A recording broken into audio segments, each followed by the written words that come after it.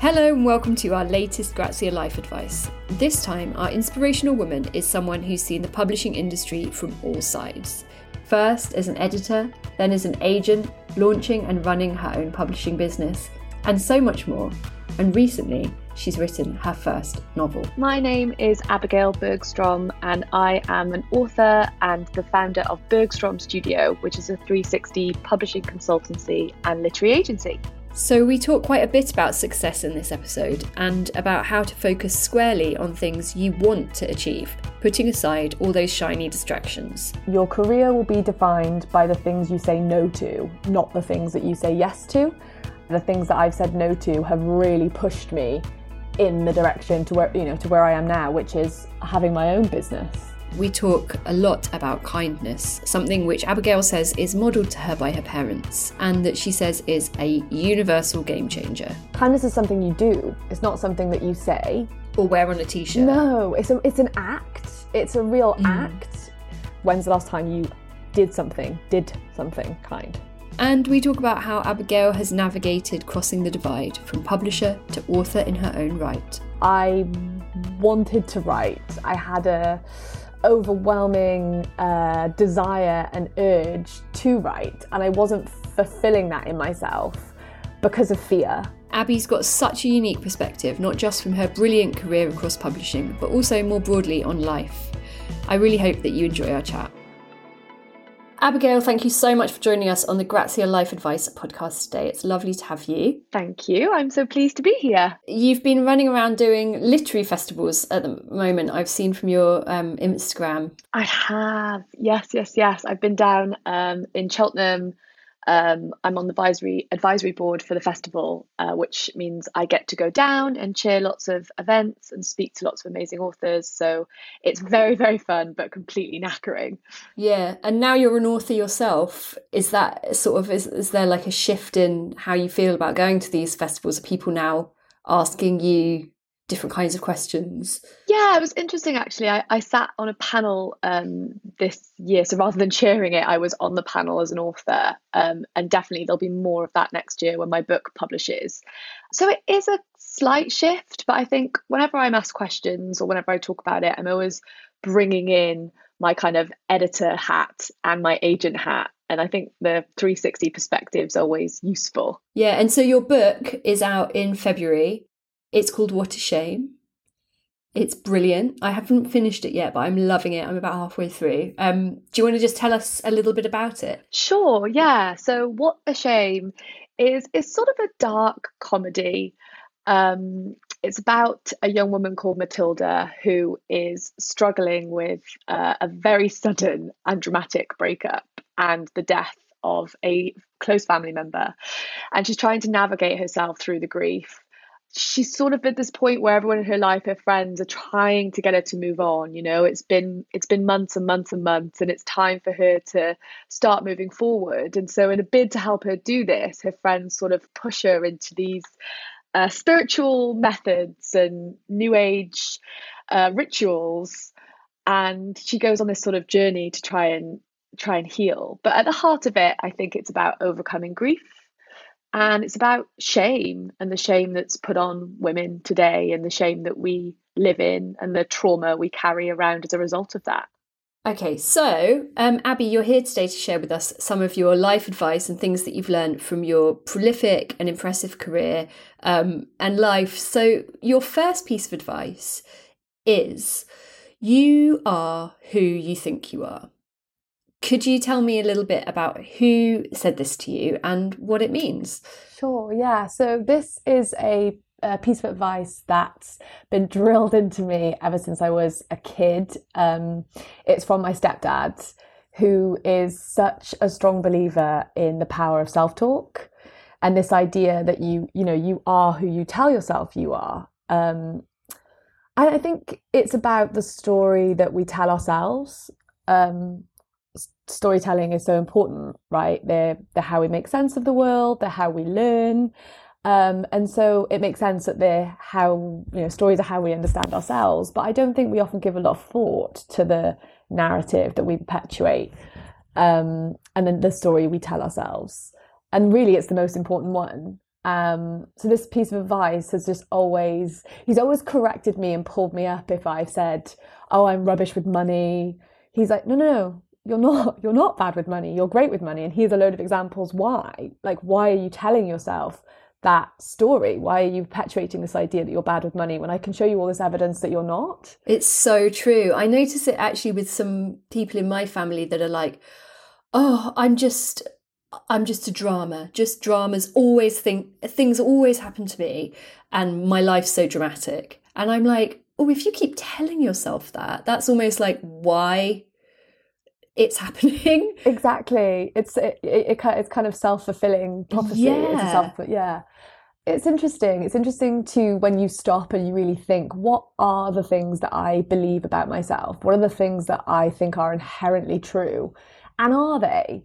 Or is it just a narrative that I am stuck to? Can you think of, is there, other than the money example, anything else that you sort of realised you'd been telling yourself or sort of saying you were a certain type of person that when you actually really analysed it, you realised that wasn't a particularly helpful definition? Yeah, I think...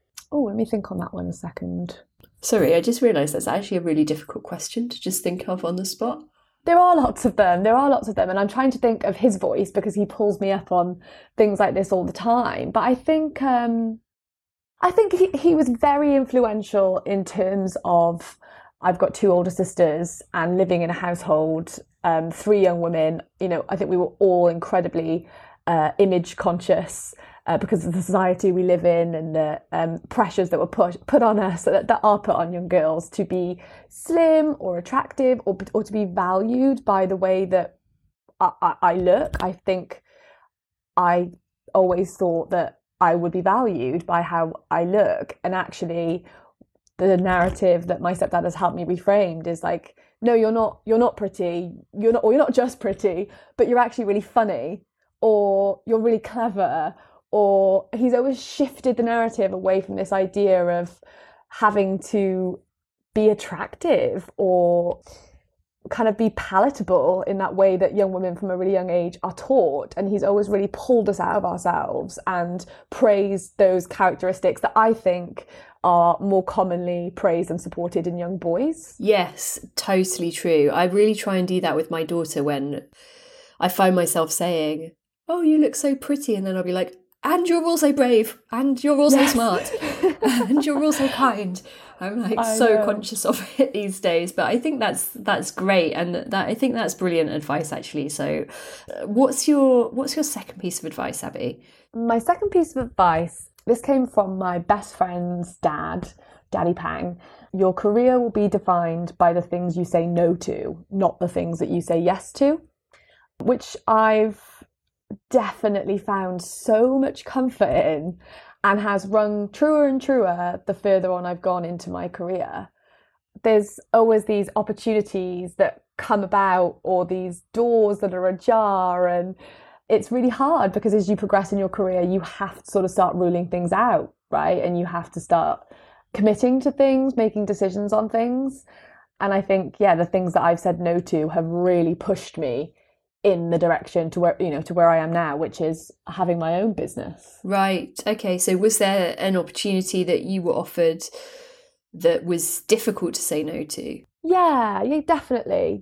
I think earlier on in my career, I was offered, I was working for a publishing house and building a list there, commissioning, and I was offered a better job for more money at another publishing house who were bigger and more commercial.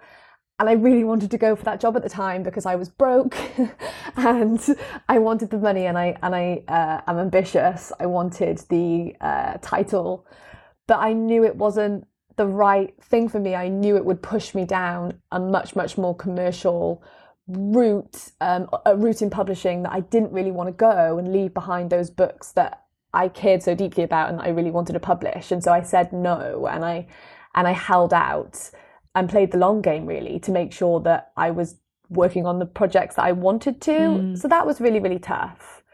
And I think even when I left my last job, Gleam, which was a literary agency that I set up and ran for 5 years, when I left that, I did get some people reach out with offers of kind of setting up my own imprint inside a publishing house, which is the ultimate, it's such a huge opportunity and would be such a huge joy to do something like that. And the comfort of being on a salary and in a big publishing house and a big publishing job and role. And it was tempting, it's hard to say, actually, no, I'm just going to go over here by myself and do my own thing. Yeah. What made you feel so sure that doing your own thing was the right thing?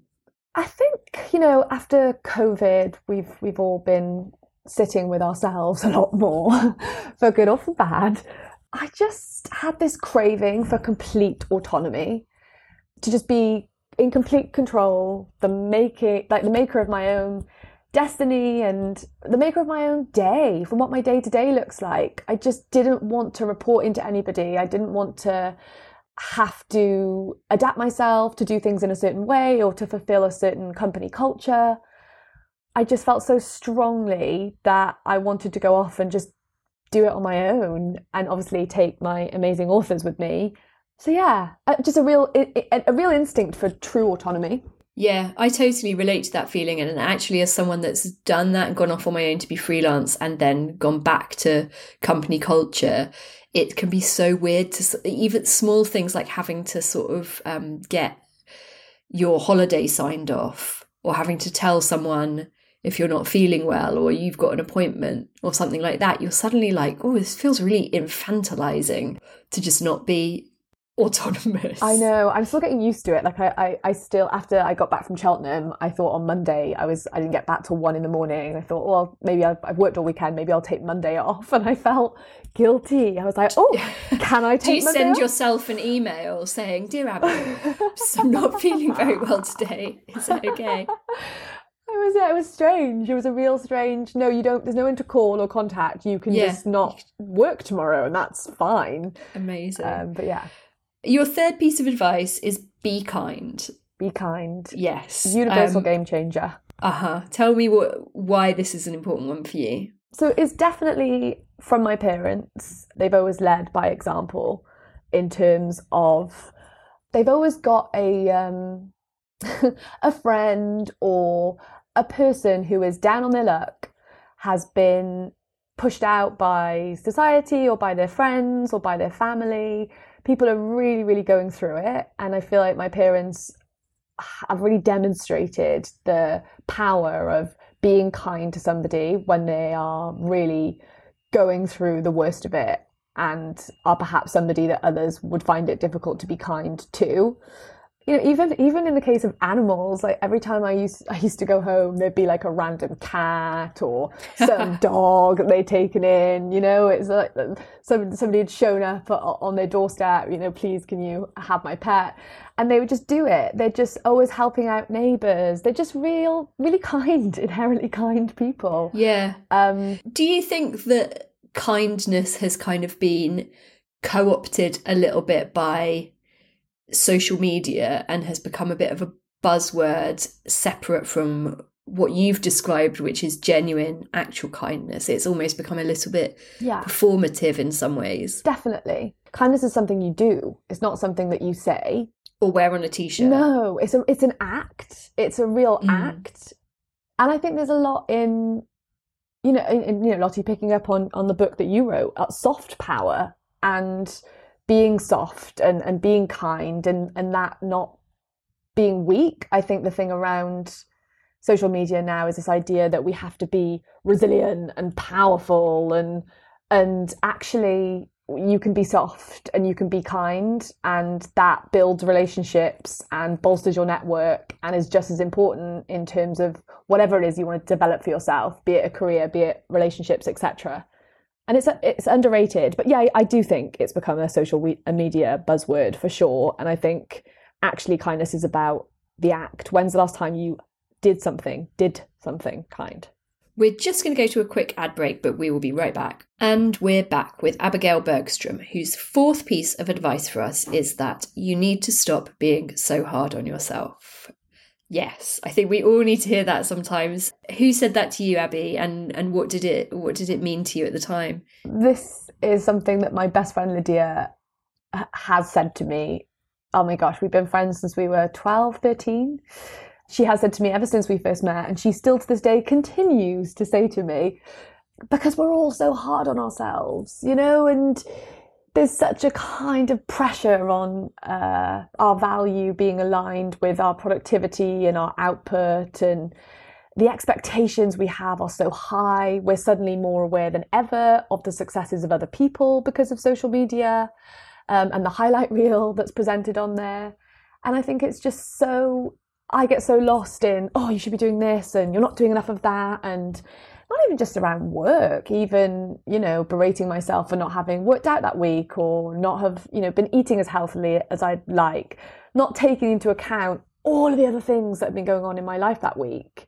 Just sort of giving myself a hard time, jumping to the conclusion that it's my fault if I'm not living at this perfect equilibrium all the time, which is just, you know, way too much for anyone to bear. I totally relate to this one. I think so many, I don't know if it's just women, but I don't know of any men that complain of it as much as my female friends do, of just this kind of constant internal monologue of like, oh, you shouldn't have done that, or why are you doing this? And, you know, food, exercise, you haven't texted this person back when you said you would, you need to think of a birthday present, you haven't sent a card, you need, like, just the constant, like, burden of life. Do you know what? Somebody said to me the other day that some people don't have that internal narrative. Some people just don't have that internal voice. It's just like, really? Yeah, not everybody has it, which blew my absolute mind. That's just, my internal voice is so loud, like what you just said. Wow, lucky them. Although I guess in some ways maybe it makes you not as kind a person, because, you know, part of being kind is constantly sort of asking yourself questions and thinking about other people, isn't it? And if you weren't doing that. Yeah, it's finding that line, isn't it? It's finding that line between how much you should give away to others and how much you want to give away to others and how much you need to keep back for yourself. Yeah. And I think as women, we definitely overstep the mark in that sense. We are conditioned to give away so much of ourselves, way more than we have to give. And it's expected of us. And I think it's great to have somebody in your life like your friend Lydia, or for me, it's my wife, really. We kind of remind each other that we need to stop being so hard on ourselves, because it's, as someone that does that sort of constant monologue, you don't ever say to yourself, oh, for God's sake, just stop it and have a bag of Doritos, watch TV, and don't worry about texting your friend back. So you need someone else to say that to you, I think. So it's great that you've got that person in your life. Yeah, I'm very lucky to have her. What's your fifth piece of advice, Abby? My fifth piece of advice is a quote. Actually, it wasn't directly aimed at me. It's from Naira Waheed's book Salt, and it's the thing you are most afraid to write that. That's a beautiful quote, and I'm interested to know what it means to you.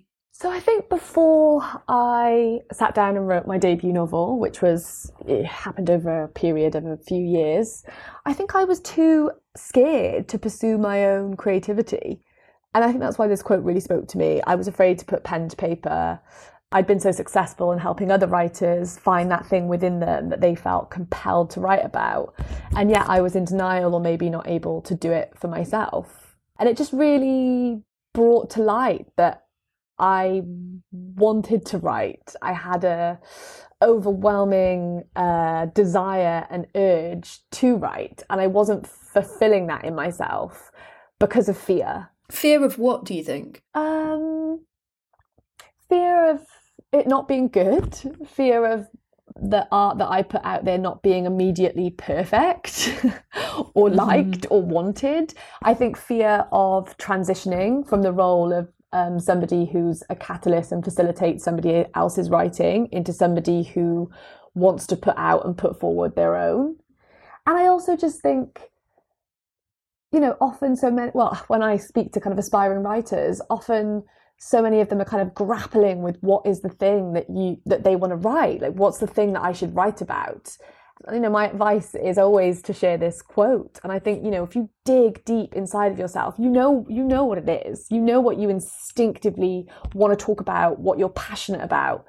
For me, that was female shame and vulnerability. And those are very much the themes that come up in my book. So I think it's a good starting point as a young or aspiring writer. Definitely, definitely. And I think that once you can get past that, and once you've done it, and I've done this myself as a writer, and I think Abby, you'll attest to it too, like there's such a sense of possibility and freedom once you make the first move and actually put pen to paper and write about the thing that does scare you.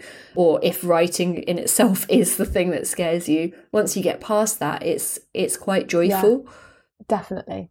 Absolutely. It's just overcoming that. I think so many of us freeze because we put this expectation on ourselves that the first thing that we put down on the page is going to be perfect. And I say to my authors all the time, the first, second, third draft aren't going to be that good.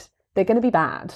You're going to write a few bad books before you write a good one. And that's the process. That's what everyone does. That's what every single writer has had to do. Totally, yeah. And I've needed to hear that, my God, a few times. This is so true. Your sixth piece of advice is to stay curious. Yes. What do you mean by this? Stay curious. This was actually something that, an advice that was given to me from an old colleague.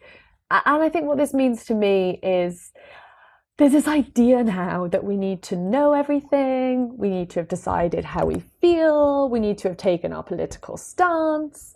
But humans aren't static. We move, we transition, we're changing, we're evolving all the time. And so therefore should our perspective on the world. And I think one of the hardest things in this day and age is to say, I don't know how I feel about that yet. Actually, I don't know enough about that to comment. We feel there's not a lot of space for curiosity and the uncertainty it demands, because curiosity demands uncertainty. So I think this is a good piece of advice for me, to not feel that I have to know everything or be across everything or have decided on everything. And that actually the real beauty, and I think a real part of why I've been successful in my job has been curiosity, seeking out new things and not being afraid to say I don't know, which is hard. I think you're so right. And so much of, I think, prejudice and people not understanding things very well comes from a lack of curiosity. If someone tells you they identify as a certain way, isn't it more interesting to ask them questions about that than to sort of put your defences up and tell them what you think about it? It's bizarre to me that can be some people's reaction. Yeah, absolutely. And it comes from fear, I think. Fear that they have this pressure that they should already know everything about that. And no, we should be open to having these compassionate and kind conversations, I guess. But it's hard. It's hard. It is. Your bad piece of advice. My bad piece of advice. Now, I feel slightly guilty about this one because I've got two older sisters and they both have given me so much good advice throughout my life. But this is a bad piece of advice that they gave me, and it's never say I love you first. Okay. And I will... Protecting you. Yeah, they kind of instilled this idea in me when I was very young that you should always hold back, never let the other person know how much you like them, how much you fancy them, or, if you're falling for somebody, like, don't give that away. Like, you've got to make the other person fall for you first, which I suppose is a definite protection. But true connection is formed on vulnerability. And I think I spent a lot of my 20s being quite cold and holding back. And yeah, I think it impacted negatively on a lot of relationships that I was in or trying to have. And it's definitely something that my partner now has picked up on and spoken to me about how difficult that was at the beginning. And I am actually a very warm, affectionate person, but that didn't come through because I kind of had this thing in mind that I had to let that person come to me first. And that's just not the way it works. I think that is great advice. But as you say, it comes down to vulnerability, doesn't it? And feeling comfortable and confident enough in yourself to face the fear of rejection, I suppose. Yeah, definitely. It's definitely about the fear of rejection, and that being okay, I suppose, being comfortable enough in yourself that if somebody rejects you in that romantic way, that you can go, okay, that wasn't for me, and that does, I'm still great, and I've still got a hell of a lot to offer, and I'm going to continue on in my path, and someone else will come along. Yeah, which is all stuff that is so brilliantly explored in your book as well, Abby. So just remind us when What a Shame is coming out and who it's published by. So What a Shame is published by Hodder, and it's coming out in February, but you can pre-order it now. It's available for pre-order. It's been so great talking to you, Abby. Thank you so much for sharing your advice. I think you've really got such a unique perspective through your career and also, your own life. And it's just been a pleasure. So thank you. Thank you so much for having me. Abigail Bergstrom, really great to speak to her and get her perspective on life and work. I hope you enjoyed it as much as I did, and if you did, we would love you to like, share and review Grazia Life Advice wherever you get your podcasts. It really helps us out when you do. So thank you for listening, take care, and I'll be here again next time.